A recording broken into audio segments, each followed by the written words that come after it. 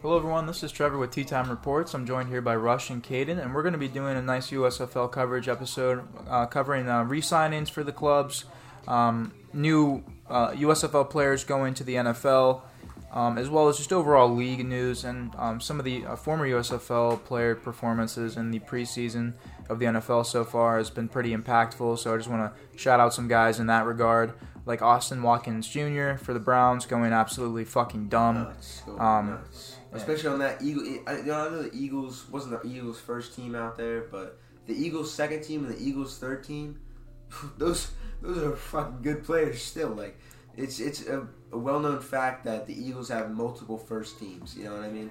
So it's even if it was our second team, that's still a hard defense. In three quarters, in 3 quarters, he was able to have 7 catches, 134 yards, and a touchdown. Now, it is the big question. It is just preseason. But he's gotten better every week. Undoubtedly getting re-signed.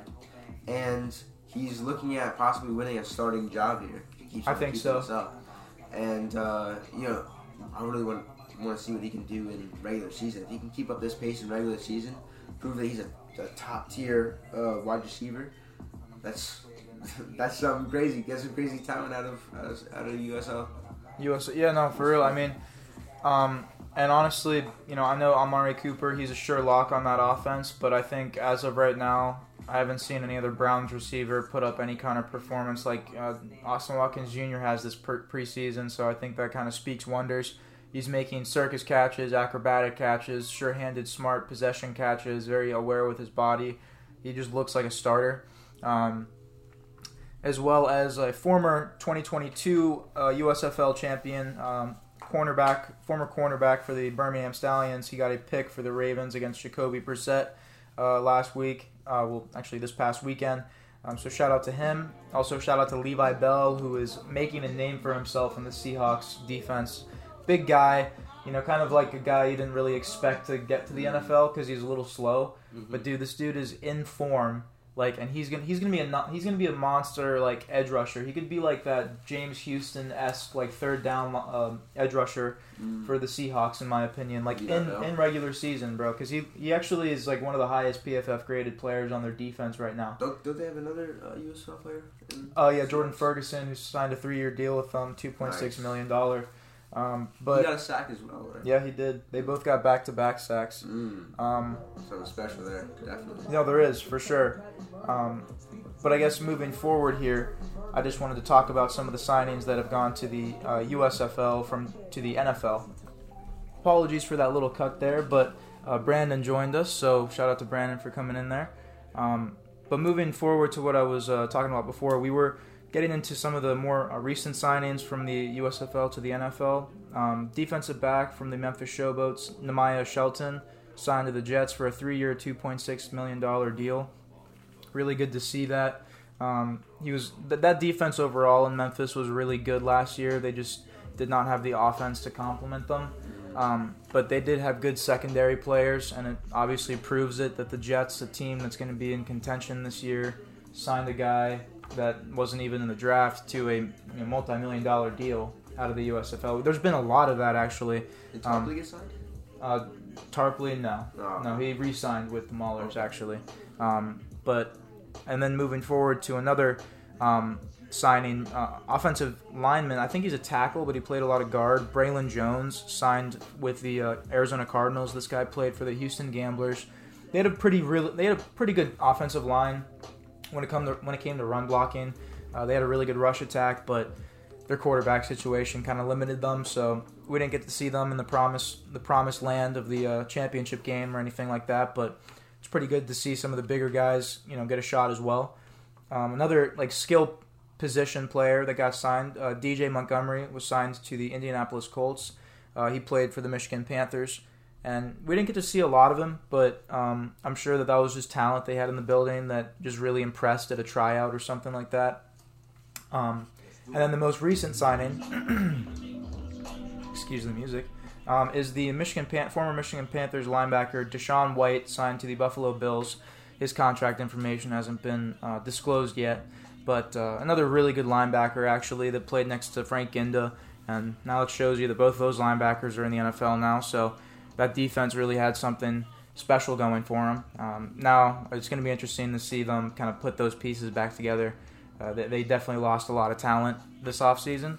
But some critical re-signings, and Caden, I'll definitely have you touch up on these guys because Chris Orr already re-signed, but Colin Hill and Bryson Young, both linebackers for the New Jersey Generals, re-signed. So all three of their starting linebackers are back, and they had a really solid defensive season. They've been good 2 years in a row. As well, yeah.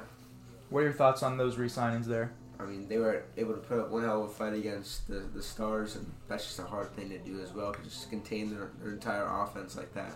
And it seems like every single time they played, it wasn't the defense's fault that they were losing. You know what I mean? It was always just blunders from the offense, not scoring on drives where it was must-score drives, and just honestly just shortcomings. Yeah. Kind of the story of the entire season for them. But that's not a shortcoming. They were signing all those linebackers. They re-signed actually every starting defensive player on their defense. Ooh. So everyone is returning for the Generals on that side of the ball. A monster. Too. He is. I've always liked him, just his last name as well, and he came to be a baller. Since K.A. Tizino and Frank Ginda are not in the league anymore, he immediately is the best linebacker in the league now. He was third 2 years in a row on every stat sheet that the linebackers could have, especially in tackles, but he missed 2 games and was still in third place for tackles last year. Absolutely. That's a beast. They only have 10 games to do that. He's always around the ball, one of my favorite players in this league, and he has his 2 right and left hand men to help him, and I fuck with that. But another re-signing for my favorite team in this league, offensive center. He's a center, obviously. I don't know why I put OC, but Mike Damper resigned to the Pittsburgh Maulers. Excuse me. Their O-line was pretty decent when it had to be, but it definitely struggled on the tackle locations. We couldn't really pass protect, so Troy Williams was kind of either running to the perimeter or we would have a really abysmal rush attack. Don't get me wrong, I love Garrett Groshek and Madre London, but they would fall forward for 4 or 5 yards. They wouldn't really be able to have a clean gap to run through. No, I feel like they would just get, especially Madre London, gets stuffed at line a lot of times. Yeah, every single time I watched him play, I wanted him to do something cool because he had a cool ass name.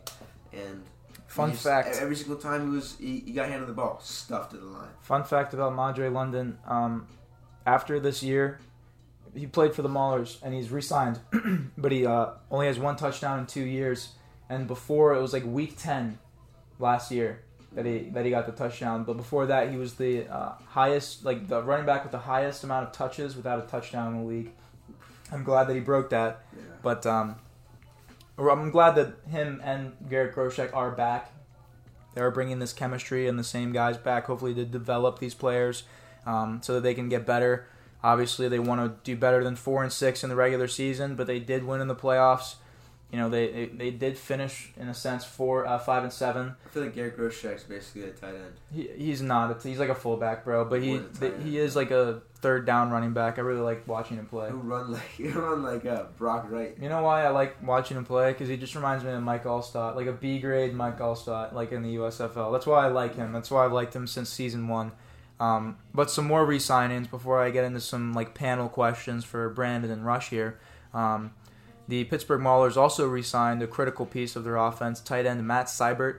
Wasn't really a massive part of their pass attack last year, but a really good blocking tight end. I'm not going to lie to you there. He actually did step up against Adam Rodriguez and the Stars. He did step up against some of those northern defenses, which, in my personal opinion, are more stout than the southern defenses. I don't know what he's going to do against Rodriguez. Adam Rodriguez was a beast for sure. He made all USFL for sure, and we also need to talk about the all USFL top 50 list, which is coming out, and they've been dropping names periodically, and I'll do an episode on that with whoever wants to join when that's completed. But no, I think Matt Seibert is an above average tight end, probably like after last year, probably the 5th best tight end out of the 8 teams in the league. Not because of his lackluster passing ability, but I think he was better than Daniel Helm at blocking, and Daniel Helm is now on the Lions. But I think obviously the scouts know more than I do. But based on what I saw, I just feel for the Maulers, that's a good piece for them to have back. Yeah. And then the championship team, whenever they make a re-signing or a signing, you pay attention because this is the best full sound club in the league. back-to-back championships. They're looking to three-peat. Jamar Smith, he's returning for a third season. Marlon Williams returning for a third season. And now they've re-signed a really big piece of their defense. Safety Christian McFarland, a really hard-hitting safety. Good young player that has the upside. Would really appreciate him having honestly a breakout year. High amounts of picks. Maybe a couple pass breakups and some safety off the edge sacks. I'd appreciate more of that out of him. But overall, the past 2 years, he's been a really consistent piece of that defense, and I'm glad that they brought him back. Caden, I know you've watched him play a couple times here and there. What are your thoughts on Christian McFarland? He was balling out in the fucking, what is it, the championship? No, I was about to say the Super Bowl. Their Super Bowl in a sense. Basically. But still a championship in football. Yeah. But I gotta say, every single time the Stallions would play, it's kind of like the same thing you would see. I'm not comparing them to how good the Patriots were, but it was always kind of, I feel it was kind of overshadowed by the offense's crazy productivity and explosiveness. But you don't really give credit to how sound that defense is, how good that defense is. And Christian McFarland was one of those amazing pieces, just an absolute ball hawk, a zone hawk over the top. Yeah. I don't know how many touchdowns he lit on him, but definitely not over five. Not much. That defense, like you said, it was kind of full sound.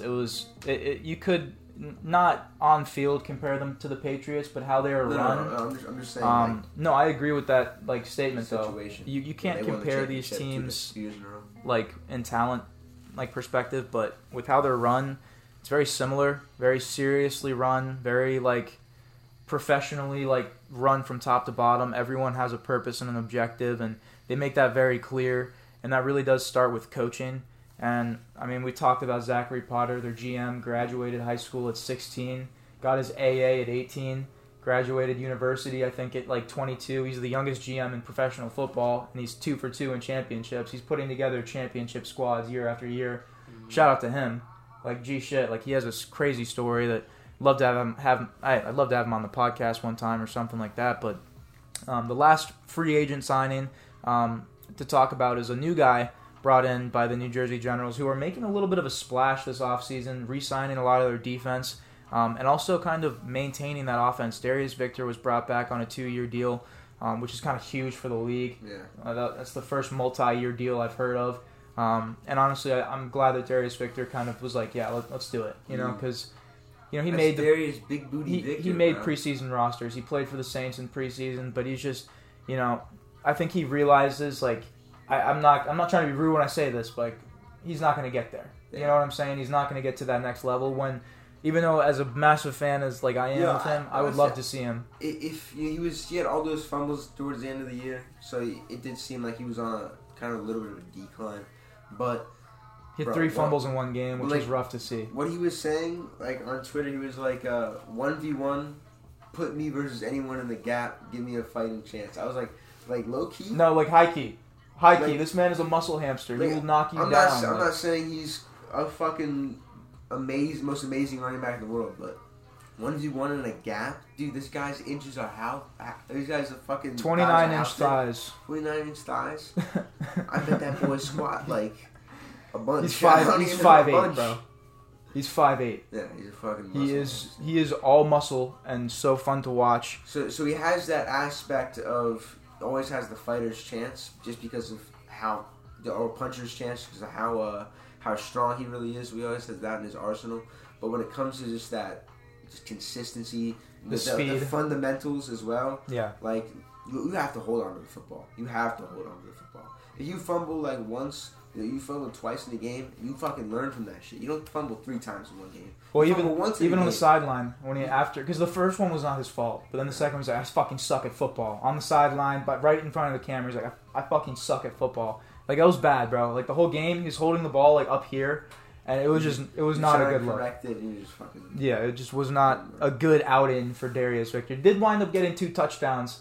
But he lost them that game. Yeah. He lost them that game safely, you can say that. But I didn't get into that signing by the Generals. Wide receiver Fabian Guerrera out of Fairmont State. Very fast. Very fast. I was watching some of his tape. A very interesting prospect. And honestly, if they're able to pair that with DeAndre Johnson, if he's finally able to utilize his passing ability because he has a massive arm, but he just needs to be a pass-first quarterback to be able to like actually utilize some of these weapons they have on the outside because they had a very one-dimensional offense last year. They had the best rush attack for 2 seasons in a row now, but like they just didn't calculate into wins. They were 3-7 last year.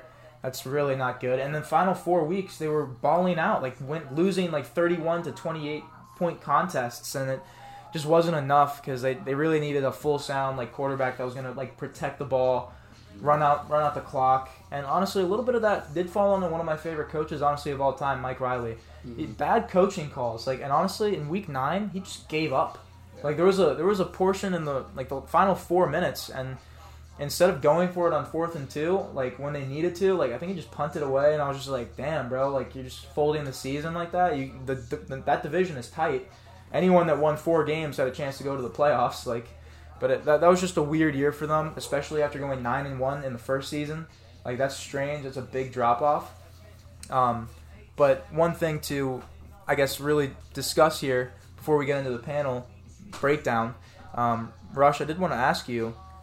You know, I know you haven't been, kind of following the off season of the USFL, obviously, but from some of the games that you were able to watch last year, I know you watched some. What are your thoughts on, I guess, from then to now? I guess, what have you seen, like, growth-wise? What have you noticed as kind of like an outside, fan or audience guy? You know what I'm saying? Personally, I'd say that in a little bit of a way, I think the word has spread on USFL to a bit more people. I think some people are probably taking a bit more of a look towards it now, because last year, not really many people were, Like, for example, I believe it was the Bandits. They closed down and relocated to Memphis. Mm-hmm. And I don't think at that time a lot of people were even following that in the first season. Yeah. It was rough for at least Tampa, the least social media followed team. Yes. That's why they relocated and did immediately a 180. Memphis, there was people nearly packing out their stadium. Not packing out Memphis Simone Liberty Bank Stadium, but they did play this season, correct? Memphis? Yes. Yeah. Oh yeah. Okay. No, they those were the blue and white with the showboat, the tugboat with the turbo on it. I remember. Yes, you showed me that. Remember Cole Kelly? Yes. The big fuck. Yeah, that big quarterback. Yes. We were just that's Big Ben out there, but the Dollar General version. Yeah. And but I know you were kind of when we were watching, one of the teams you were drawn to a little bit was the New Orleans Breakers. Yes. Based on uniform, which they, in my opinion, have one of the cleaner uniforms in the league. That blue really works, and not much of the time. I noticed that kind of blue works with professional teams. Obviously, if you're a football team, soccer, any color works, honestly. But one thing I did want to say about the Breakers, they only had one player brought up to the NFL so far. Neville Clark, a defensive back / safety, signed a couple weeks ago to the Steelers. But just a weird, because they had a lot of really good players. Their offense was top 3 in the league last year, and only one signing to the NFL. Any thoughts on that? I feel like some of their players, even though they fit well in the USFL system, I feel like it's another one of those things where they were lacking some of the more NFL fundamentals and what they're looking at. If you're coming out of one of those spring leagues, I feel like they're looking at more of a younger player, and it seems to me that the Breakers had more of a I wouldn't say senior roster, but in all of the main roster spots that get signed, the quarterbacks, not quarterbacks, but running backs, corners, safeties, linebackers, D tackles. I'm just a little shocked about they were a little bit older. The guy that I'm shocked about more than any, besides Johnny Dixon and Jonathan Adams, both the wide receivers, which I'm sure you remember, probably not by name. Wes Hills is older. He's an older running back that played in the CFL for a while with McLeod Bethel Thompson, who is not on the roster right now. And I imagine it was his last season of football we got to see. The man played 21 or 22 professional football games in less than 365 days, which is pretty fucking awesome to talk about. Last guy to do that was Steve Young. But he was a little older, so not much of a chance for him to get into the NFL. Maybe as a backup, but even then that was a stretch. But the guy I'm shocked about the most was tight end Sage Surratt. Sure-handed, probably the all around the best tight end in the league last year. If you look at the numbers, and I'm just shocked. I mean, Jay Sternberger for sure. He's provenly been signed to the Bills. He's been kind of balling out in practice. Some good videos coming out of there, but I'm just shocked about Sage Surratt. But I guess getting back to that original question, Rush. You were talking about how more people have kind of, the word's out more now. Mm-hmm. We're now seeing GMs and players in the NFL talk about these alternative leagues. As a guy going into, I don't know if you're going to be paying attention much for season 3 coming up.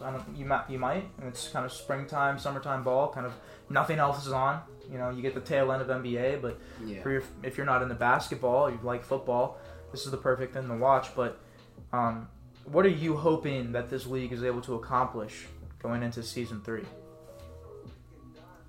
I hope that personally it gets up at some point. Not saying that it will this season. It's probably going to most likely take a lot of time, but I hope that it actually gets somewhat into like an equal or almost of equal status towards NFL. Like, I'm hoping that some of the players actually can develop in that league to where they're actually able to alternate from kind of like PFL and UFC. And Bellator and UFC. Yeah, where they can like kind of just trade off players. Well, from there and there. fun thing that it's not occurring this offseason, but next offseason they actually have talked about player loans. So guys that are going to get cut off that like the final roster, or guys that are undrafted free agents out of the draft, can now have their rights given to the USFL, and then they can be sent up to their respective teams. So whatever the local, because it's actually broken down pretty awesome. So Houston, the Gamblers, have a scout like base that scouts 4 NFL teams in their area. So like the Panthers, Atlanta, obviously Dallas, but I think Jacksonville as well. And they'll like scout guys that they might be able to acquire after obviously OTAs and the final roster cut, which is coming up. Actually, I think it's like next week. After the final roster cut, I think after the final preseason game this weekend. But that's going to be interesting. You were talking about, I think you were kind of referring to bringing and making the talent, better overall. Yeah. Because, like you said, I mean, you want to kind of get it to that same like quality of the NFL, which I think production-wise, it's going to be hard for that league to do it because they're averaging, maybe a little less than 1 million viewers a game. I feel like one of the more reliable goals would be like becoming like a reliable farm team, like a farm source for the NFL. Well, it could be like the G League to like the NBA, G League to the NBA. You know what I'm saying? And that's successful in my opinion. From nothing, from a league that was dead. USL to MLS, like, exactly. It's not that much worse. It's and it doesn't. I think it's worse, but it's not. It's worse. I don't think that's an argument. Like it'll never be as good as a league that's been around damn near 100 years. Yes. Yeah. But you can definitely become a reliant like partner of that league and kind of bounce off each other in a sense. Because I think that after this USFL season, after this year of spring football, we can safely say that, in my opinion, the USFL is better than the XFL. I've seen more impact come from USFL players this preseason and these mini camps. I've seen way more buzz about the players. A couple XFL guys have made some really nice plays and got signed. I saw that one wide receiver had that nasty catch. I'm not going to take that away from those guys by any means, but I've just seen more of that come out of the USFL. And that's just me personally. But also I think you can just go and do the research yourself.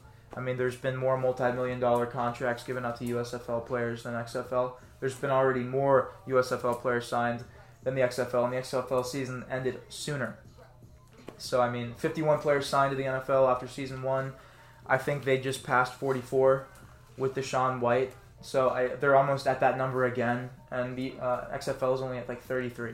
So let's get real. Let's get honest. I don't want there to even be a conversation of a contest between these two leagues because one is clearly talent-wise better, and it even came out of a quarterback's mouth that played in both leagues in 1 year, Kyle Slaughter, and I'm going to believe that.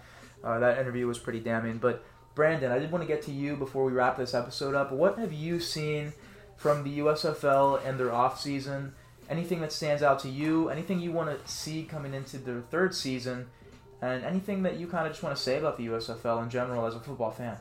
I'll start with just as a football fan, the USFL definitely didn't let me down at all. And we've talked about this so many times, whether it was the Stars and the Generals game last year or just many other moments where I was just like, wow, this is actually like really intriguing, entertaining to watch, regardless of where I stand with any of the teams, players, whatnot. Like just as a objective fan of football, just trying to get something in the spring, when we're waiting for the NFL to come back. But it kind of exceeded my expectations in a way, honestly. And we keep seeing it with all these free agent signings coming back to the USFL or going into the NFL. It's a win-win all around. What I want to see the most is just the ratings continue to go up for the USFL, because that's the only way that this league will get the recognition and the credit it deserves, honestly, is just from people tuning in and checking it out and just realizing, like, look, we got to be able to distinguish this as something different from the NFL, because you're still going to have your moments where you're like, wow, just scratching your head like, that was just fucking awful. Like, why is this dude on a football field, But that's what it's for. You have your people that are just trying to, one, either make a living for themselves again in the world of football, or two, they're just doing it because they can, and they want to have some fun and stay in shape, and it's beautiful both ways, no matter how you look at it, So overall, like I said, it's just a really great thing to have, and it's good to see the trajectory that is going on compared to the XFL, because we all sort of feel the same way about the XFL and how shitty it is, I think so too. It's good to see this not following the same trajectory for sure. I appreciate that. And everyone out there, make sure you're following all of our social media platforms at Tea Time Reports on Instagram, Twitter, TikTok, and Threads. We're very adamant and prevalent on USFL coverage, and there's definitely obviously a shit ton of episodes to listen to and tune in from. Our USFL Week 1 recap actually did very well, so shout out to everyone that's been tuning into these episodes since then. And we'll have plenty more to come. And shout out to all the guys that made NFL rosters. Shout out to all the guys that got signed to USFL clubs. And just shout out to the USFL for doing what it's doing. And hopefully, like Brandon said, it just gets better with the ratings. More people are able to tune in. And also what Rush said, hopefully the talent's able to just keep coming in, keep acquiring that talent, keep bringing in the same familiar faces to attain chemistry and build legacy names for the league, because we're going to need that, especially going into year 3, and I'm glad Darius Victor can be one of those faces, and I hope Case Cookus is as well. Shout out to the chef. And thank you guys for tuning into this episode, Cookus. And thank you, gentlemen, for doing this USFL offseason coverage, and make sure you're tuning in for more, everyone. Peace.